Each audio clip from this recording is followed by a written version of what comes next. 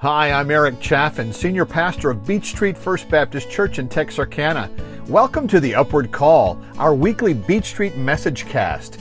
If this is your first time to connect with us, we invite you to discover more at www.beachstreetfbc.org. beachstreetfbc.org. Thanks so much for joining us. We pray that today's message will inspire and challenge you as God speaks to you through His Word. Today we are in Ephesians chapter 5. Ephesians chapter 5, we're continuing this series that we started about 7 weeks ago called Stuff Every Christian Should Know. But we're in Ephesians 5 today. We're talking about living with the filling of the Holy Spirit. I call this message Turnover Control. And you'll figure out the significance of the title as we go along. Before we dive into this passage, though, let me give you some background here. Some context.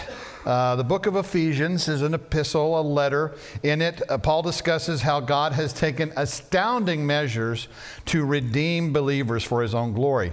And in this letter, Paul includes a whole lot of stuff about the Christian life, about how and why believers should live. And here in chapter 5, we find instructions for the pursuit of wise living, encouragements to understand what God's will is, the commandment to be filled with the Spirit, to worship in song, to give thanks to God in everything. And we'll explore those thoughts a little bit later. But Paul's saying that because the new life in Christ is superior to that old way of life, then Christians should aggressively pursue that new life that God offers us in Christ. And this is a life that is walked in the power of the Holy Spirit. And that's really the context for what we're going to talk about today. So if you got the place in Ephesians chapter 5, let's begin reading in verse 15. Ephesians 5, verse 15. Paul writes to the church at Ephesus, "Pay careful attention then to how you walk, not as unwise people, but as wise, making the most of the time because the days are evil. So don't be foolish, but understand what the Lord's will is. And don't get drunk with wine, which leads to reckless living, but be filled with the Spirit, speaking to one another in psalms, hymns, and spiritual songs, singing and making music with your heart to the Lord, giving thanks always for everything to God the Father in the name of our Lord Jesus Christ, submitting to one another in the fear of Christ." How many times in the Christian life do we kind of wring our hands trying to figure out what God's will is for our life? One of the best ways to discover that is to explore the things in the Scripture that explicitly say is God's will for us. For example, in this passage, it's very specific that God's will for us is to be filled with the Spirit. It says there in verse 18. Okay? So what does it mean to be filled with the Spirit? Well, the filling of the Spirit it's a profound reality in the believer's life. And understanding what that means can radically change the way we live. Now, there's a bit of confusion regarding terminology. You know, you got, we've got filled with the Spirit, indwelled by the Spirit, anointed by the Spirit, baptism of the Spirit. It can be a little confusing. Now, Jesus talked about the baptism of the Spirit shortly before He ascended into heaven, Acts chapter 1. He mentions the baptism of the Spirit. And this was really a foreshadowing of what was going to come in Acts chapter 2 with the pouring out of the Spirit there at Pentecost, and then later with Gentile believers in Acts chapter 10. Here's the thing about that. Okay, and I'm just going to give you a quick biblical interpretation lesson in the book of Acts. Acts is it's historical narrative, but it's very difficult sometimes to interpret for the reader today because it's hard to discern between the things in that book that are descriptive, meaning they just describe the way God worked in the church in that day, and prescriptive, things that were intended for the church in all ages. And so things that you see in the book of Acts, and of course it's the Acts of the Apostle, I think To be more precise, we should probably call it the acts of the Holy Spirit working through the apostles, because it's all about the Holy Spirit and how he worked in the first century church, the establishing of the Christian church. And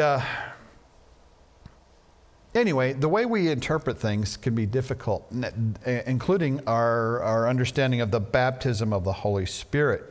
See, the way the believers received the Holy Spirit in the infancy of the church is not one of those things that's normative today.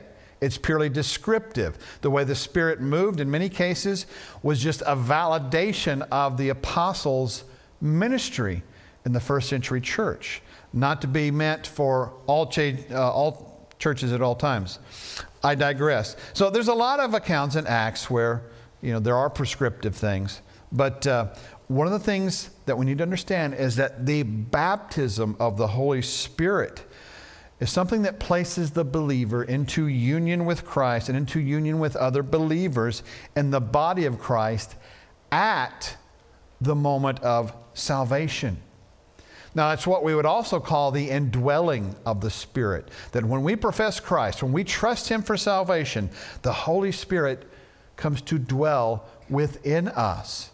And Paul, writing to Roman Christians in Romans chapter 8, verse 9, he says to them that you are in the Spirit, if indeed the Spirit of God lives in you. If anyone does not have the Spirit of Christ, he does not belong to him. In other words, if you don't have the Spirit, you don't know Christ. Or the inverse is true. If you don't know Christ, you don't have the Spirit. Those things are tied together. Permanently connected. Ephesians chapter 1, going back a few chapters, Paul writes in verses 13 and 14 that in him, meaning in Christ, you also were sealed by the promised Holy Spirit when you heard the word of truth, the gospel of your salvation, and when you believed. The Holy Spirit is the down payment of our inheritance, Paul says. So that tells me a couple of things. Number one, we receive the fullness of the Spirit at the moment of salvation, but it also says that we're sealed by that Spirit. That means once we're sealed by him, once we have that down payment, we're saved. We're always saved. No one can pluck us from his hand. But some of the confusion comes from different semantics, different labels, and those labels are often determined by your denominational heritage or maybe even your generation. But you know what? The terminology is not important. Okay, what is important is that you get it, that you understand it. You see, being filled with the Spirit, it's not simply having the fullness of the Spirit abiding in me. I mean, that's the indwelling of the Spirit. Being filled with the Spirit is that transition from the abiding presence of the Holy Spirit to his anointing presence in and upon my life. It's not you getting more of the Holy Spirit. It's the Holy Spirit getting all of you. That's what it's all about. So there was a Baptist theologian named Herschel Hobbs, and he did a great job of illustrating the difference between the indwelling of the Spirit and being filled with the Spirit. He wrote, the New Testament speaks of Christians being both indwelled and filled by the Holy Spirit. There's a difference between the two. Through its wiring system, a building may be indwelled by electricity. It is filled with its power only as it is allowed to work through electrical appliances, light bulbs, motors, and the like. Well, at the moment of regeneration, the moment that the Holy Spirit takes up residence in you, when you profess Christ, at the moment of regeneration, the Christian is indwelled by the Holy Spirit. You can read more about that in John 14:17. But the individual is filled by the Spirit when he yields his life to the Spirit's direction and power. If you wish to be filled with the Holy Spirit, you must yield your body, your total self, to him, that he might work in and through you. That's what it's about, yielding to his leadership. D.L. Moody was a famous evangelist back in the 19th century, American evangelist. He was invited to come and preach a revival meeting in England. Well, some of the folks over in England weren't too keen on that idea, and there was an elderly English pastor who protested, saying, "Why do we need this Mr. Moody? He's uneducated, inexperienced. Who does he think he is anyway? Does he think he has a monopoly on the Holy Spirit?" And a wiser pastor rose and replied, "No, but the Holy Spirit has a monopoly on Mr. Moody." See, that's what being filled with the Spirit is all about. See, the biggest key to unlocking the filling of the Spirit, and I want you to get this. I mean, if you get nothing else from this message today, get this, because this is the big idea. The biggest key to unlocking the filling of the Spirit is submission. Submission to the Holy Spirit's control. We turn control of our lives over to Him. All right, now, having said that very lengthy introduction, let's get into the text. You probably thought I'd forgotten about the text, right? Yeah, we're actually going to study the text. So I want to focus on this passage to better explain how the Holy Spirit impacts the way we live and how allowing the Spirit to lead will change our lives. So 3 specific things I want you to get. All right, here's the first one. It's the reasons for a Spirit-filled life. The reasons for a Spirit-filled life. If you got the outline, fill it in. Reasons for a Spirit-filled life. The first one is, and this is probably the most obvious, obedience. Obedience. We see that clearly in verse 18. God has commanded us to be filled with the Spirit. Now, I already gave you a biblical interpretation lesson. Let me give you a quick Greek lesson. And I know you're not groaning outwardly. Some of you are groaning inwardly. Why? Why with the Greek again? Actually, in this case, it's very crucial to understanding what's being said here. So I'll try to keep it simple. You know, here's the thing about Greek. If you take a couple semesters of Greek, you'll know more about English grammar than you ever learned in high school. I'm telling you. In fact, if you ever want to learn, I'll be happy to tutor you. Okay, so it says be filled with the Spirit. Okay, that verb there for be filled, it's plerusthe in the Greek. Don't write that down. Not important to remember. Plerusthe. What's important is that it is a present passive imperative in the second person plural. Okay, now you understand all the person stuff. First person, I, we. Second person, you. Third person, he, she, they. Okay? Second person plural. Now, if you wanted to translate that into Texarkansan, that would be y'all. Y'all be filled with the Spirit. But it's not just that. It's plural. You know, it's everybody at the church at Ephesus. In fact, you know, Paul probably didn't understand how far-reaching the effects of his teaching would be, that the Holy Spirit intended for this teaching to be for all churches in all ages. So it's not just y'all be filled with the Spirit, it's all y'all be filled with the Spirit. So it's second person plural. Everybody. Okay?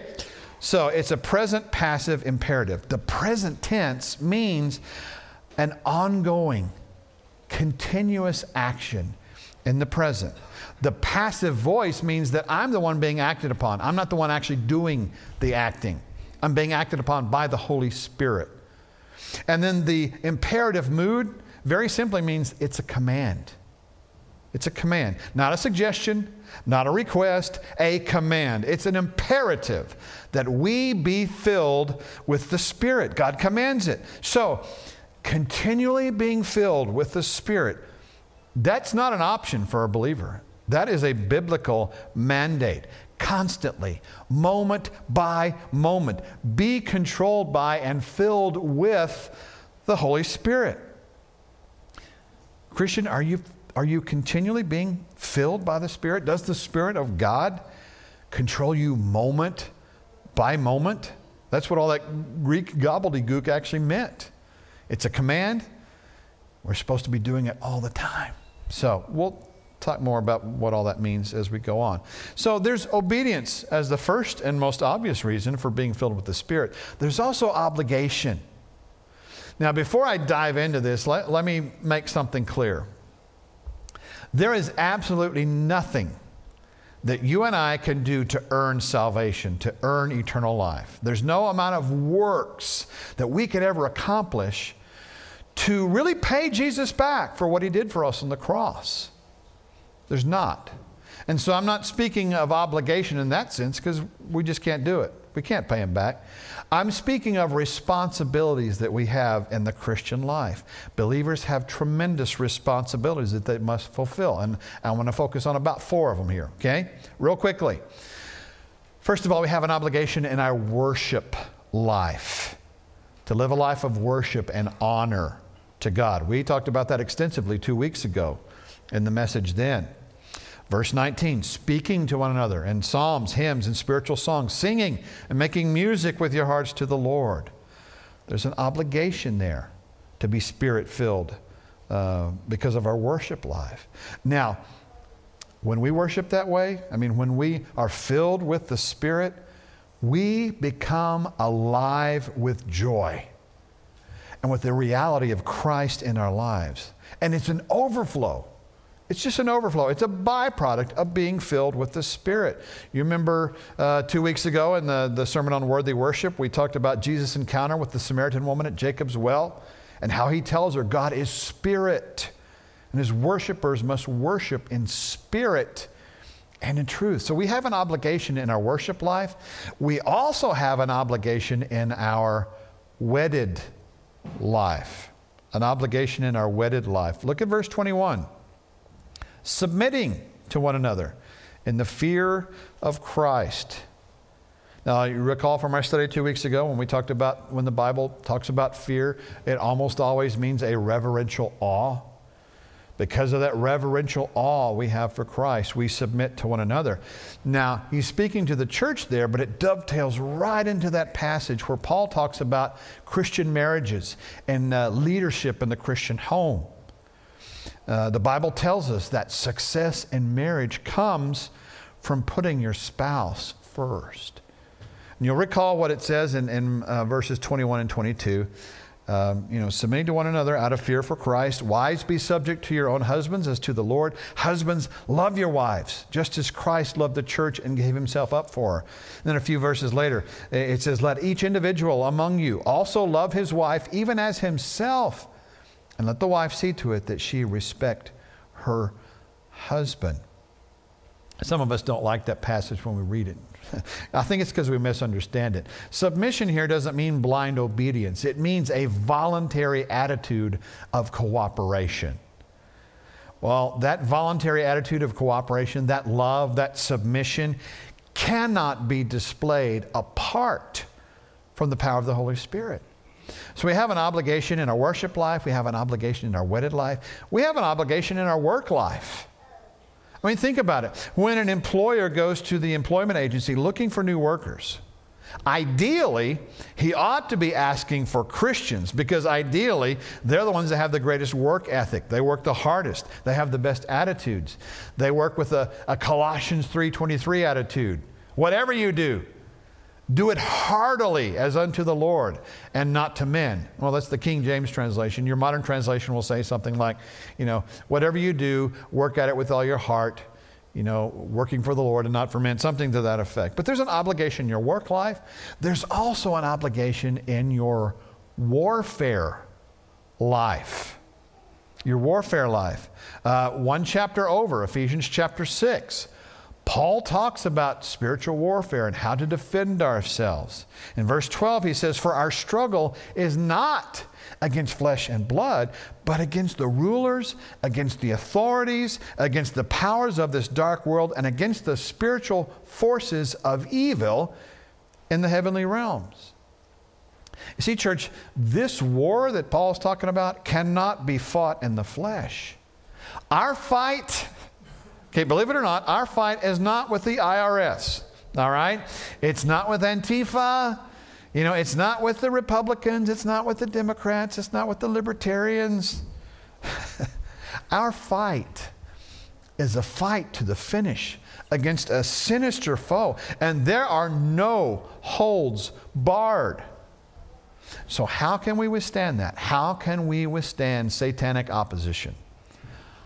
Only by being filled with the Spirit. That's where it begins. So, reasons for being filled with the Spirit. Okay, obedience, obligations. Here's a third one. Opportunities. Look at what Paul says in verse 16. Making the most of the time because the days are evil. Making the most, meaning literally to gain advantage. Even more literally, buying back the time. That's why some of the older translations like King James or New King James will say redeeming the time because the days are evil. We're buying back the time. We're making the most of it. And you know, that verse is a reminder to us that we're to use our time and use our opportunities wisely. Evil times call for Spirit-filled people. And think about the golden opportunities that we let slip through our fingers when the Holy Spirit is not allowed to be in control of our lives. You know, while Christians should want to be filled with the Spirit to have power in serving, what often happens is they want to be filled with the Spirit to have pleasure in living. Or as the late Adrian Rogers would say, they see the Spirit-filled life as a source for enjoyment rather than a force for employment. But you see, some of Jesus' final words before he ascended into heaven, Acts 1:8, he tells us one of the main reasons why we have the Holy Spirit. We are given the Spirit of God to preach the gospel. Our opportunities are a reason to be Spirit-filled. You will be my witnesses after the Holy Spirit has come upon you, Jesus said. So, there are three reasons to be filled with the Spirit. Okay? Obedience, obligations, opportunities. Let's shift gears. Let's talk about the second thing here. Let's talk about the requirements for a Spirit-filled life. Now, remember, we established when we bandied about with that funny Greek word, that be filled is in the passive voice. Means we're the ones being acted upon. We're not actually doing the filling ourselves. Okay, that's actually the work of the Holy Spirit. How do we enable ourselves to really fully allow the Holy Spirit to do that? Okay, 4 things. I should have just told you when I started the sermon. I should have just said, hey folks, we got a sermon today with 1 point and 37 subpoints. Okay, there's not that many, but 4 subpoints here. Okay, the first one is this. Surrender your life to Christ. Surrender your life to Christ. Folks, as believers in Jesus, we must abandon our will, our intellect, our emotions, as well as our time and our talents and our treasures to God's control. Now, relinquishing to God's control, that means a proactive submission, okay? It doesn't mean waiting until God chastens us to obey. It means we do it willingly. Paul wrote to the Roman believers, Romans chapter 12, verse 1, saying to offer your bodies as a living sacrifice, holy and pleasing to God. This is your spiritual act of worship, he says. Folks, you and I, we are the temple of the Holy Spirit. Paul talked about that in Romans chapter 6, verses 19 and 20. So you're the temple of the Holy Spirit. And basically you're a temple with 3 rooms, okay? Those 3 rooms are body, soul, and spirit. The physical part of you, your soul, which is your mind, will, and emotions, and the spirit, that which is God-breathed. A house with 3 rooms. But are there any rooms in your temple with signs over the door that say, keep out? Any part of your life that you have made off limits to God? It could be your personal life, it could be, financial dealings, your career, it could be your sexual life, it could be your ambitions, it could be any number of things. But see, being filled with the Spirit means that there is someone who completely occupies your temple as you surrender your life to Him. So the first thing that we want to do is we want to surrender our lives to Christ. Here's the second thing. We must study the Word of Christ. Now there's a parallel passage to this one in Ephesians 5. We actually explored some of it 2 weeks ago. It's Colossians chapter 3. In verse 16 of Colossians 3, it says this, let the word of Christ dwell in you richly. Have you ever had something dwell in you richly? I think of Cold Stone Creamery, maybe Marble Slab, any good frozen custard place. Yeah, the word actually means in abundance, okay? It means to the utmost, to the extreme, or if you want to go way back to my youth, we would say to the max.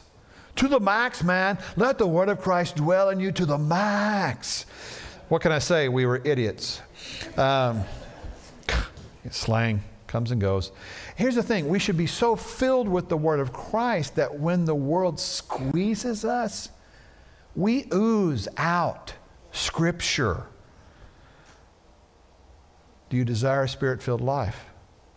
Feed yourself a steady diet of the Word of God. So, we are first of all to surrender our lives to Christ. We study the Word of Christ. Here's the third one. We must stand in the presence of Christ. Now, in verse 18, Paul actually contrasts the person who's filled with wine with the one who's filled with the Spirit. Now, I think, with regard to wine, we could probably expand that today to include any chemical substance that we would give control of our lives to. But he's contrasting the two. Someone who's controlled by wine, someone who's controlled by the Spirit. Well, the person who's always full of wine, what's he going to do? He wants to stay as close to the source of that wine as possible. Well, if we're going to be filled with the Spirit, we need to stay as close to Jesus as possible. We need to be with Him. You recall John chapter 6, there's a passage where a lot of people who supposedly have been followers of Christ decide to abandon Him. And they go off. And Jesus gathers His apostles, and in verses 67 and 68, He says, you do not want to leave too, do you? Jesus asked the 12. Simon Peter answered Him, Lord, to whom shall we go? You alone have the words of life. We stand in the presence of Christ, God the Son. James, the half-brother of Christ, in James chapter 4, verse 8, said, come near to God, and He will come near to you. So do you know what it means to stand in the presence of Christ? Do you take time with Him every day? Time to be holy, time to speak with the Lord. So we stand in the presence of Christ. Here's the fourth one. I call it supplication to the heart of Christ. Supplication to the heart of Christ. In other words, we ask Him. We ask Him to fill us with His Spirit. Luke chapter 11, verse 13, Jesus said, if you then who are evil know how to give good gifts to your children, how much more will the Heavenly Father give the Holy Spirit to those who ask Him? We ask Him. Supplication to the heart of Christ. All right, so we've talked about the reasons to be Spirit-filled. We've talked about the requirements to be Spirit-filled. Let's talk about the third thing, the results of a Spirit-filled life. Now, I'm going to reread several of these verses. As I do, I want you to take note of all the ing words. All right? All the words that require us to do something. Okay? Listen to this, beginning in verse 18. And don't get drunk with wine, which leads to reckless living, but be filled with the Spirit, speaking to one another in psalms, hymns, and spiritual songs, singing and making music with your heart to the Lord, giving thanks always for everything to God the Father in the name of our Lord Jesus Christ, submitting to one another in the fear of Christ. You see, every one of these ing words, those are evidences of the Holy Spirit being at work in your life. Now let's break those down just a little bit. Let's talk about the first one of those, speaking. Speaking, in other words, expressing God-given truth. The Bible talks about the first century church in Acts chapter 4, verse 31. It says, they were all filled with the Holy Spirit and spoke the word of God boldly. Speaking, expressing God-given truth. Psalm 107:2, let the redeemed of the Lord say so. So there's speaking there in verse 19. Also in verse 19, we see singing.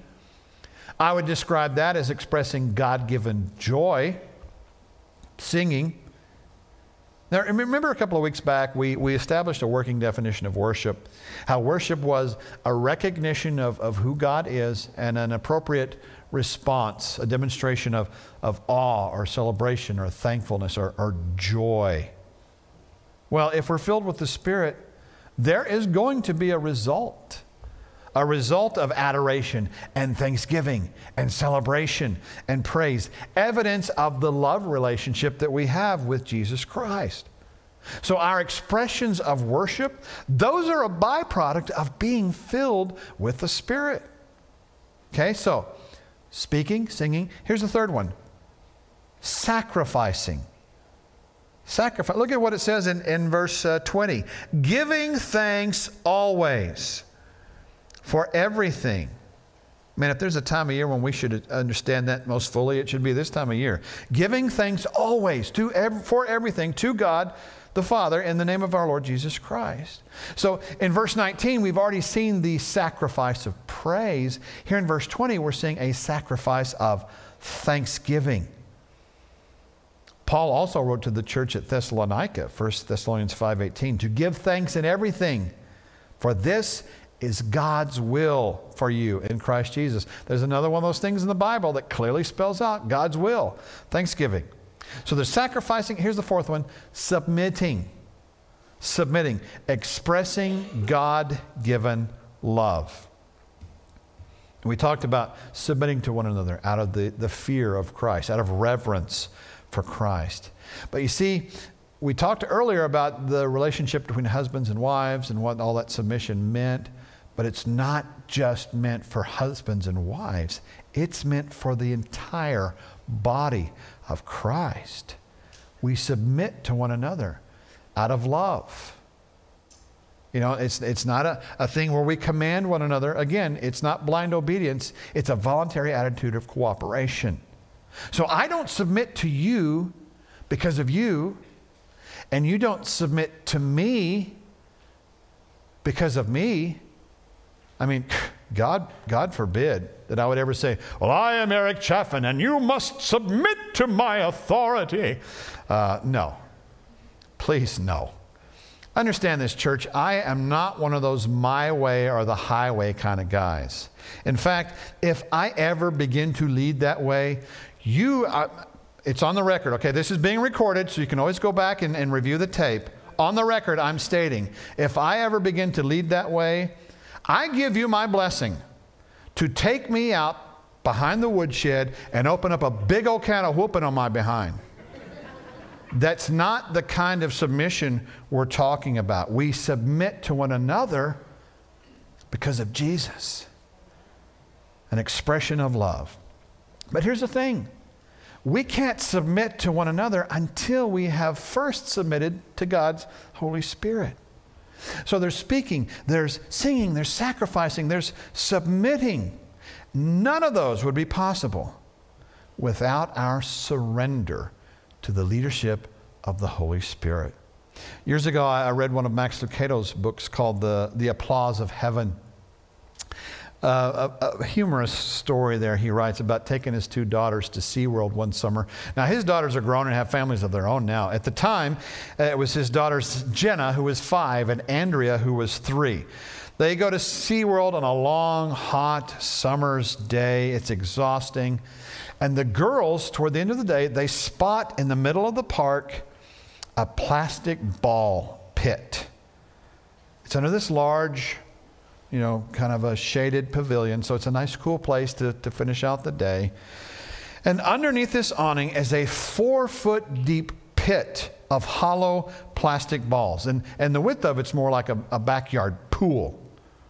It is loaded with literally thousands and thousands of these plastic balls. Now, you know the kind I'm talking about, because if you're a parent or a grandparent or a parent, rather, you've probably taken your kids or grandkids at some point in time to Chuck E. Cheese. So you get it.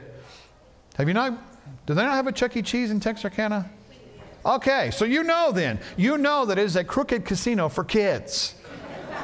I mean, think about it. You know, $50 worth of tokens and all you get is a plastic spider ring? No. But you know, the plastic ball thing. Okay, lightweight balls. And in the center of the pit, there's this kind of a table thing with holes. And jets of air shoot up through the holes. So what you do is, as a kid, you climb through the pit, you grab the balls, you take them to the table, place them over the balls, and whee! They fly up in the air. Fun for the whole family. So Jenna, the 5-year-old, she gets into the pit. I mean, she dives in and she makes a beeline to the table in the center.